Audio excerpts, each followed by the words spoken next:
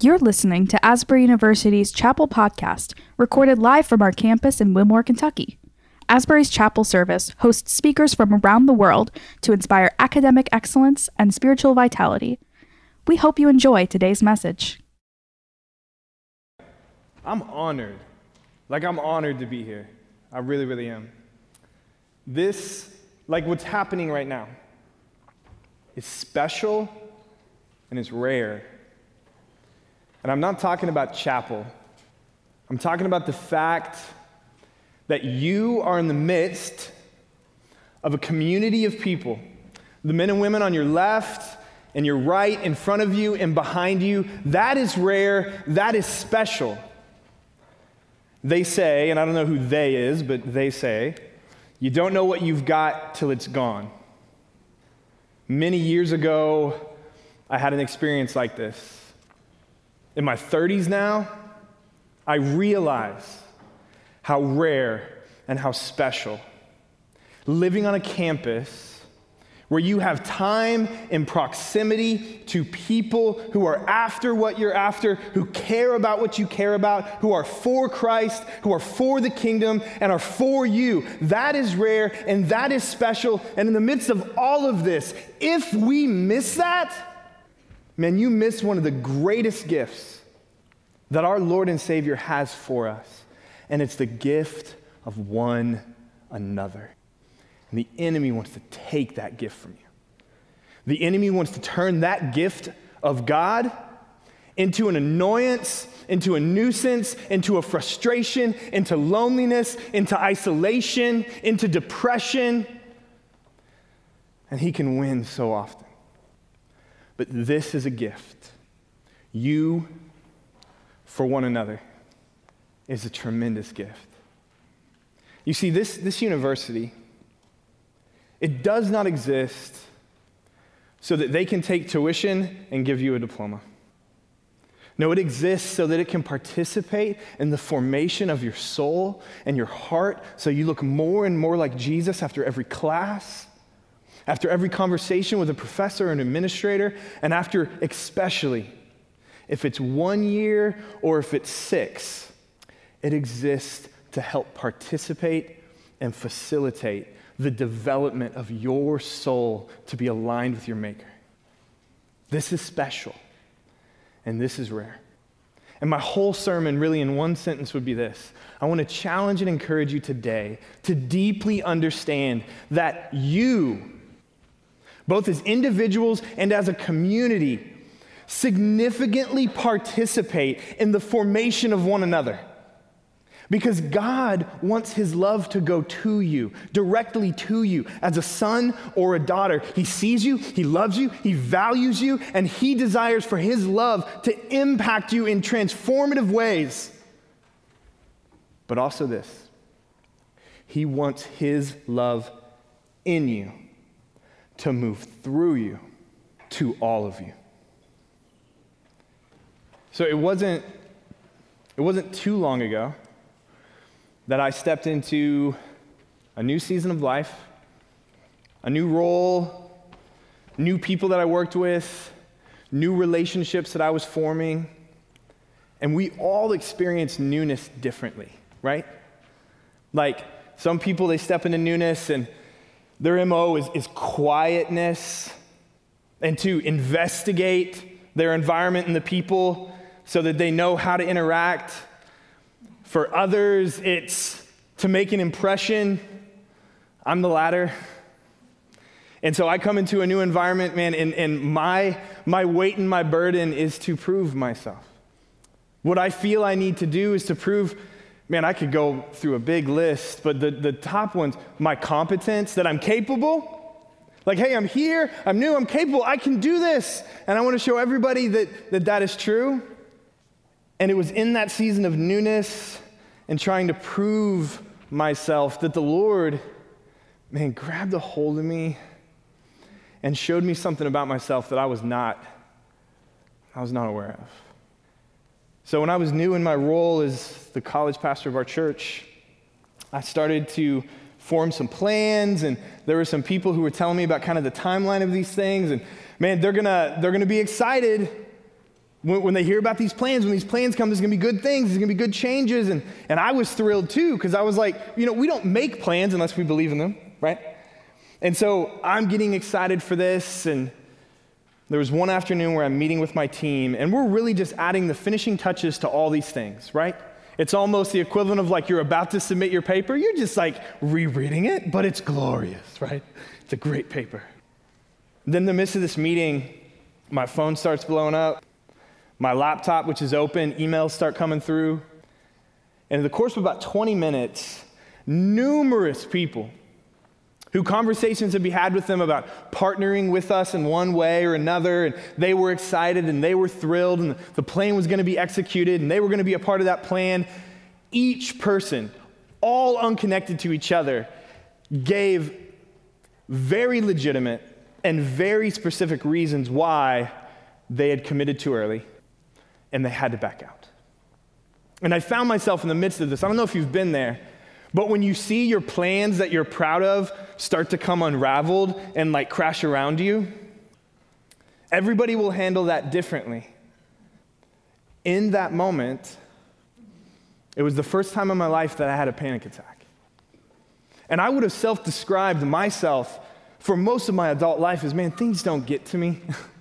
Like, I'm good. It hits me, it rolls off, it's fine. There's always plan B. But I was just uniquely in a time of life and in a place where, my goodness, my ability to do this or do that, or to know this or to know that. And then when all of a sudden it wasn't, I just know the experience of my heart pounding out of my chest, not being able to catch your breath. And I held it together enough to where like my team that I worked with, they weren't like, oh my goodness, what's happening to Caleb? But I was able to excuse myself and kind of came back into the meeting and like wrapped up the meeting, but like the heart continuing to pound, like my breath not kind of returning in a way that made sense. And they continued the rest of the day. I got home to my family. My kids, who are 8 and 5, could tell like Daddy's distracted. My wife asked if I was okay, and I said, I'm fine. It was heading into the weekend, so all weekend, my heart rate barely went down to normal. And anytime I thought about the thing that had gone wrong that I did not have a solution to, I started to lose my breath again. And it wasn't until 3 days later, 72 hours later, my wife and I put our children to bed, and my wife sat down next to me on the couch, and she looked at me with grace and just said, whatever it is, you can tell me what's going on. And so in that moment with my wife, who I know loves me, and I know I can trust her, I start to unpack. I think I had a panic attack for the first time ever. And she listened, and she heard me. She said, I love you, this is okay, this doesn't define you. And then she said this, why don't you talk to someone tomorrow? And I was like, oh yeah, I go back to work tomorrow. Oh my gosh. Why don't you talk to somebody tomorrow? So I went to a meeting, and afterwards I'm walking out of this meeting with one of my closest friends, Chandler. We're walking into the parking lot to our cars, and I'm you know those things where it's like, do I tell him? Do I not? I don't want to bother. You know that feeling? And he just goes, how are you, bro? And I felt that tension of like, it's so easy to go, fine. I went, not good, man. He goes, come sit in my truck. And we sat in the front seat of a 1998 Ford F-150 and talked for about 45 minutes where he just asked and listened, spoke truth over me, pointed me to Jesus, prayed for me, said, hey man, you should probably talk to someone who can really, really help with this. So later that day, I sent an email to a counselor, said, hey, I'm dealing with some stuff I've never dealt with before. Can I talk to you? I don't really know how this works. He said, absolutely, please come to my office. So the next day, I'm in a counseling office, sitting across the room from a man named Chris, who asked me about me and my life and my heart and my faith and my story. And as we talked, I started to break down, because this is what I realized. It had been so long since I had allowed myself to be in a position where I was vulnerable enough for someone to love me and minister to me. I had not created space or opportunity for that. Not at all. And through a conversation with my wife and a conversation with one of my best friends and a conversation with a stranger who grew to love me and know me as he heard my story, I experienced the love of God in incredibly relational and tangible ways through his people. People who were already in my life, but I was not inviting them in. And since that experience, the Lord has been showing me some significant things about my life and what he has for me. And I think the same things are true for you, uniquely different in some ways, but objectively still true. And one of the first things that he showed me was this. There's a passage in 1 Corinthians. It's in chapter 8, and the book of Corinthians is incredible because you've got a lot from the Apostle Paul who wrote this letter to a church in Corinth, and there's a lot that he's addressing where he's like, yo, that is not how we as a community live in Jesus. But then there's also a lot of things that he affirms. So he's not just saying don't do that, he's also saying do this. And you get this juxtaposition of warnings and commands. And in chapter 8, you find this beautiful picture right here where Paul is talking about community and how we, in the midst of a complex community, which, shocker, we don't always agree with each other. Shocker, we don't always see eye to eye. Shocker, it's really easy to dismiss people because they don't have the same value markers we do. And in the midst of the potential for a community that can disagree with one another, Paul says this to the heart of a Christian. Knowledge it can puff up. But love can build up. Knowledge is not bad in any way, shape, or form. But if we replace the necessity of love by pursuing as though it were like essential knowledge, can leave us in a bad place, and it's where I was. And I want to unpack for you just for a moment this idea of being puffed up with knowledge. When I first hear that, I think about like arrogance and pride, don't you? Like you think about the person like puffed up with pride.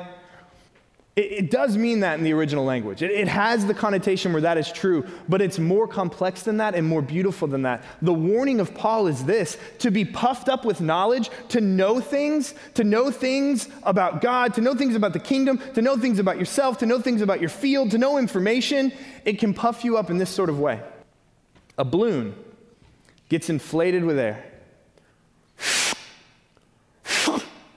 and it gets bigger, and it gets bigger, until all of a sudden it has, visible to all, mass, but very little substance. It occupies space, but it doesn't handle weight well. Thus was my life.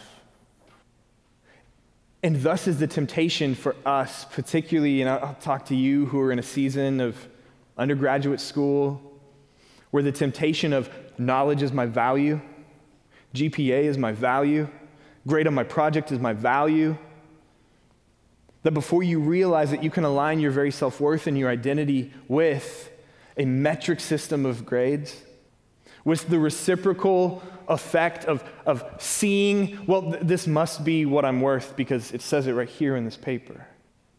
Knowledge is not wrong, but if it is the thing that undergirds our identity, we're a balloon puffed with air. We may look in appearance to be large, but as soon as pressure in life, and life does come, it's inevitable, it will deflate us very quickly. But the opposite is this: it's love builds up. Love doesn't puff up, love builds up. In the original Greek, the connotation here for build up is this picture of architecture being constructed, right? To go from nothing to something. Love can take you from nothing to something, but it also, because these words mean so much, it has this beautiful picture. It's not just going from nothing to something, but it's this picture of build. It's the dilapidated house that would not be safe to live in.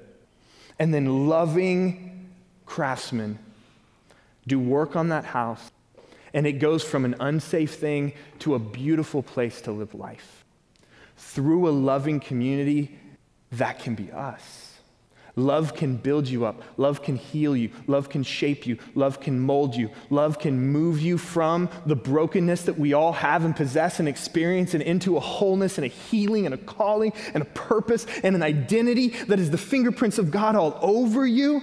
And so you don't walk in fear. You don't walk in insecurity. You aren't riddled with those things who hold you back, but you have freedom because you experienced God's love to you, but also through his people to you. Sometimes we get in these places where, yes, the love of God can work in mysterious ways, absolutely. Sometimes he works in the most simple of ways. Through the voice of your friend, through an embrace at the right time, through an encouraging word when we're believing lies. And my call and my challenge to all of you guys would be simply this, is to know that the desire of Jesus, like the desire of his heart, is that his love would move to you for your good, but also through you for their good. We don't hold on to those good things. We don't hoard them, but we let them move through us. I want to read again Philippians chapter 2, which was so beautifully read earlier. You did a great job reading that. Good job. I want to walk you through this, and I want you to do this as I read. I want you not with a lens of shame, but with a lens of God can give you the gift of seeing and recognizing yourself. And hear me when I say this, not a lens of shame. We have enough in our life where we know we fall short and we're reminded often. That's not the lens, but a lens of how can I walk with Jesus more faithfully? How can I imitate him more faithfully? For us to be filled with a heart of courage and challenge, not a heart of shame and, oh, here's more areas where I'm failing. So as I read this, I want you to think about your life in relation to your community here. Philippians chapter 2, starting in verse 1. Therefore, if you, that's us, if you have any encouragement from being united with Christ, do you have encouragement from knowing that your very soul is in union with the Lord of the universe, the creator of your very existence? In moments of loneliness, are you encouraged by that truth? If any comfort from his love. When you hurt, do you think of his love? Do you echo those truths in your mind and in your heart to remind you of who you are in him and not what the lies of the enemy of the world may say? Are you reminded of his love? If any common sharing in the Spirit, if any tenderness and compassion, that you share in the Spirit.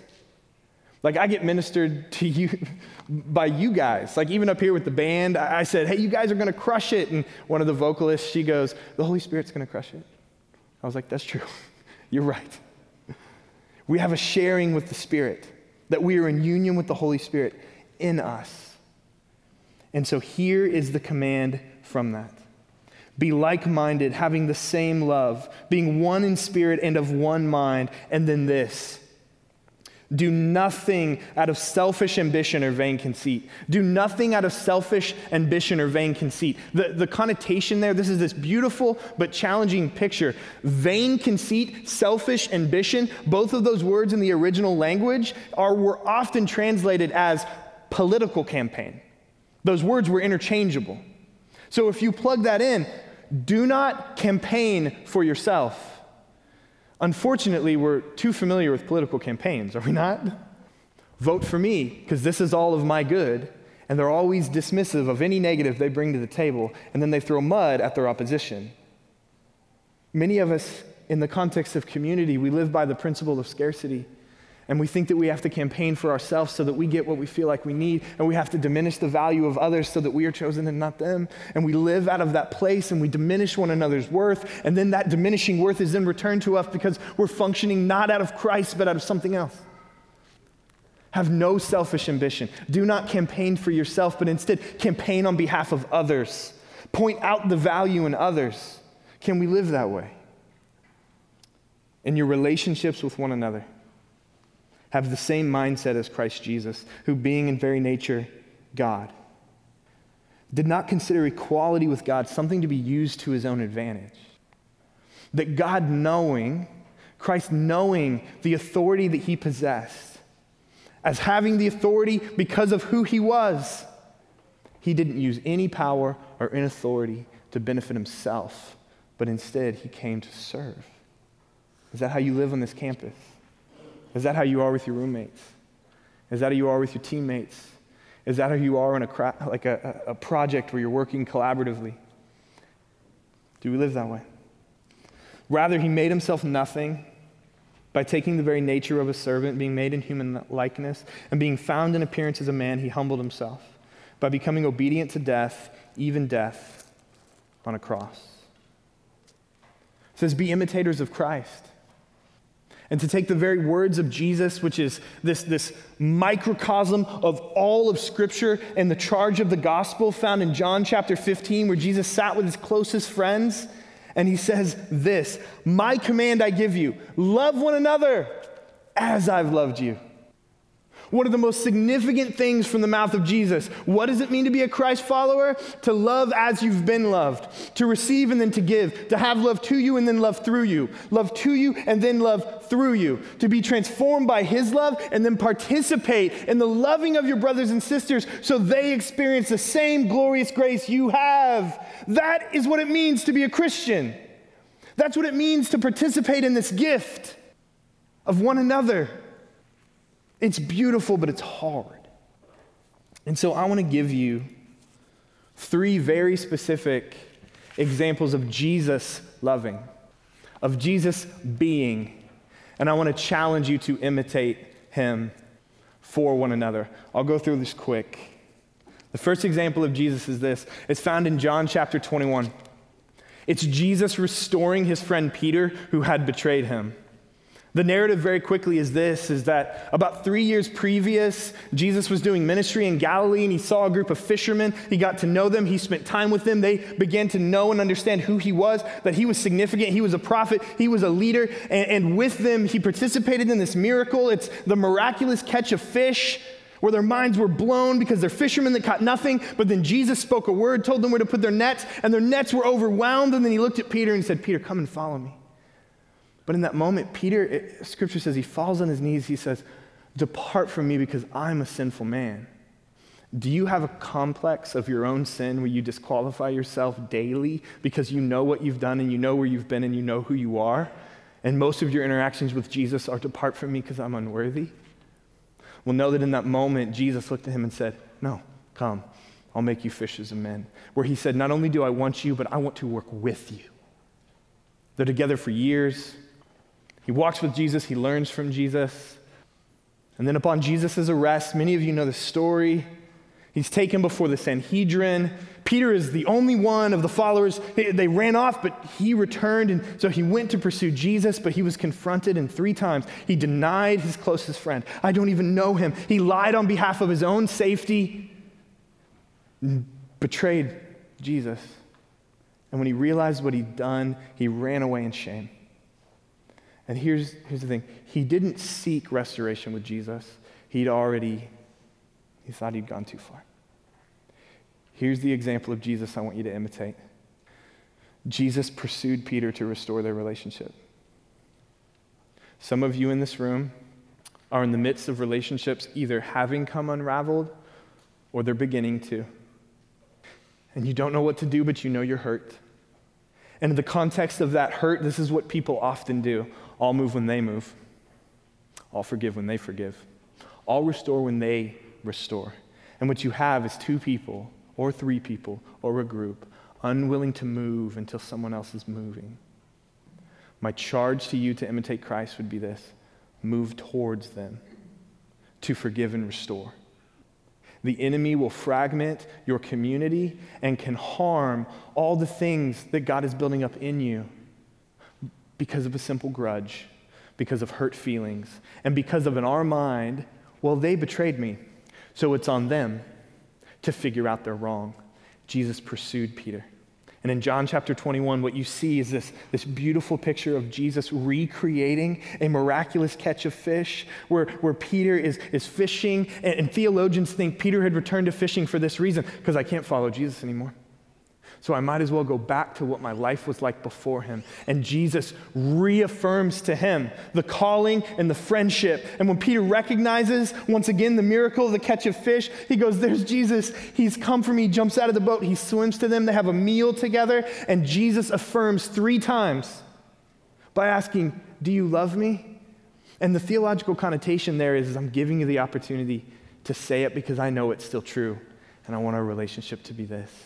And he affirmed his love 3 times because 3 times he betrayed Jesus. And then he said, your calling is still there. Would you fight for restoration? Would you be Christ-like and forgive those who have hurt you, to move towards them, to own the part you played? And don't seek to forgive someone by pointing out, here's the 75 things you did to me yesterday. I'm going to name them, and then I'm going to let you know I forgave you. Go to them in grace. Be a restorer like Christ. Second thing, I'll go quicker through these. John chapter 13 at the Last Supper, where Jesus is gathering for a very important meal where they'll dine together for Passover, but Jesus will also start to explain part of his plan for the kingdom that's coming and his death and his resurrection and all of that. And Scripture says this in John chapter 13, that Jesus realized that the Father had placed all authority on him. He knew the authority he had. Therefore, he wrapped a towel around his waist and he knelt down, and with a basin of water, he washed the dirty feet of his friends who considered him their leader. If you think that your talent, your giftedness, your scholarship, your position, your internship, your possibility for employment, your relationship status, your appearance, your IQ, your GPA, means that other people should wrap the towel around their waist and serve you, you've got the kingdom of God wrong. You've got Jesus wrong. You've got the call that he would place on you wrong. In Christ, those who are great serve all. Would you serve one another well? Would you take out the trash? Would you clean up the classroom? Would you give your friend shotgun? Would you pay for someone's meal? Would you do good without expecting anyone to notice it? Be like Christ in that way. And lastly, this, and then I'll close. Mark chapter 14. This is the conclusion of the Last Supper. And Jesus and his disciples, they go to a garden called Gethsemane. Jesus knows that this is kind of the beginning of the end, leading up to the cross. And then Jesus does, these are 2 things I want to point out. One, he looks at his friends and he says this. He says, will you come with me and pray? Like Jesus, the strong one, takes the position of humility and said, would you, who love me, would you come and pray with me? Not just for me, but with me. Do you see the difference? Sometimes we're like, hey, bro, would you pray for me? Yeah, what's going on? Just some stuff. Yeah, cool. That's fine. Would you be a community of people that goes to someone and with sincerity and humility and honesty say, I am in need of a friend who will go to the battlefield of prayer with me. There's something significant about that. And then in his prayer, this is the moment where Jesus, knowing the cross is coming, prays this prayer. Father, would you take this cup from me? Essentially saying, if there's any other way for the redemption of the world without the pain and the shame and the suffering, I ask now, than this, but not my will. Your will be done. Are we even praying if we don't include not my will, but your will be done? If our heart does not have that disposition of Jesus, if it doesn't have that posture that Jesus holds, are we actually praying or are we just requesting? Are we vending machining the Lord? We can ask, we're his children, we can ask for anything, but he wants us to have a heart that says, the way this works is not for my will to be thrust upon the Lord of the universe, but for my very life to be conformed to his purposes and his will. And if we live that way, if we pray that way, if we believe that that is the truth that we submit to, you will look at your roommate differently. Because some of y'all got a difficult roommate. Don't look at him. Some of you guys may be really frustrated with your professor for whatever reason. And I would encourage you to be a man or a woman who humbly prays, Lord, in the midst of all these things that I'm asking for, would you mold my heart to be faithful enough to say your will in this situation, because maybe you want to teach me something through this difficulty. And what you'll start to see is a transformation, not of your campus, but of you, and thus your campus. I'll end with this. The desire of Jesus is that his love would move to you for your good and through you for their good.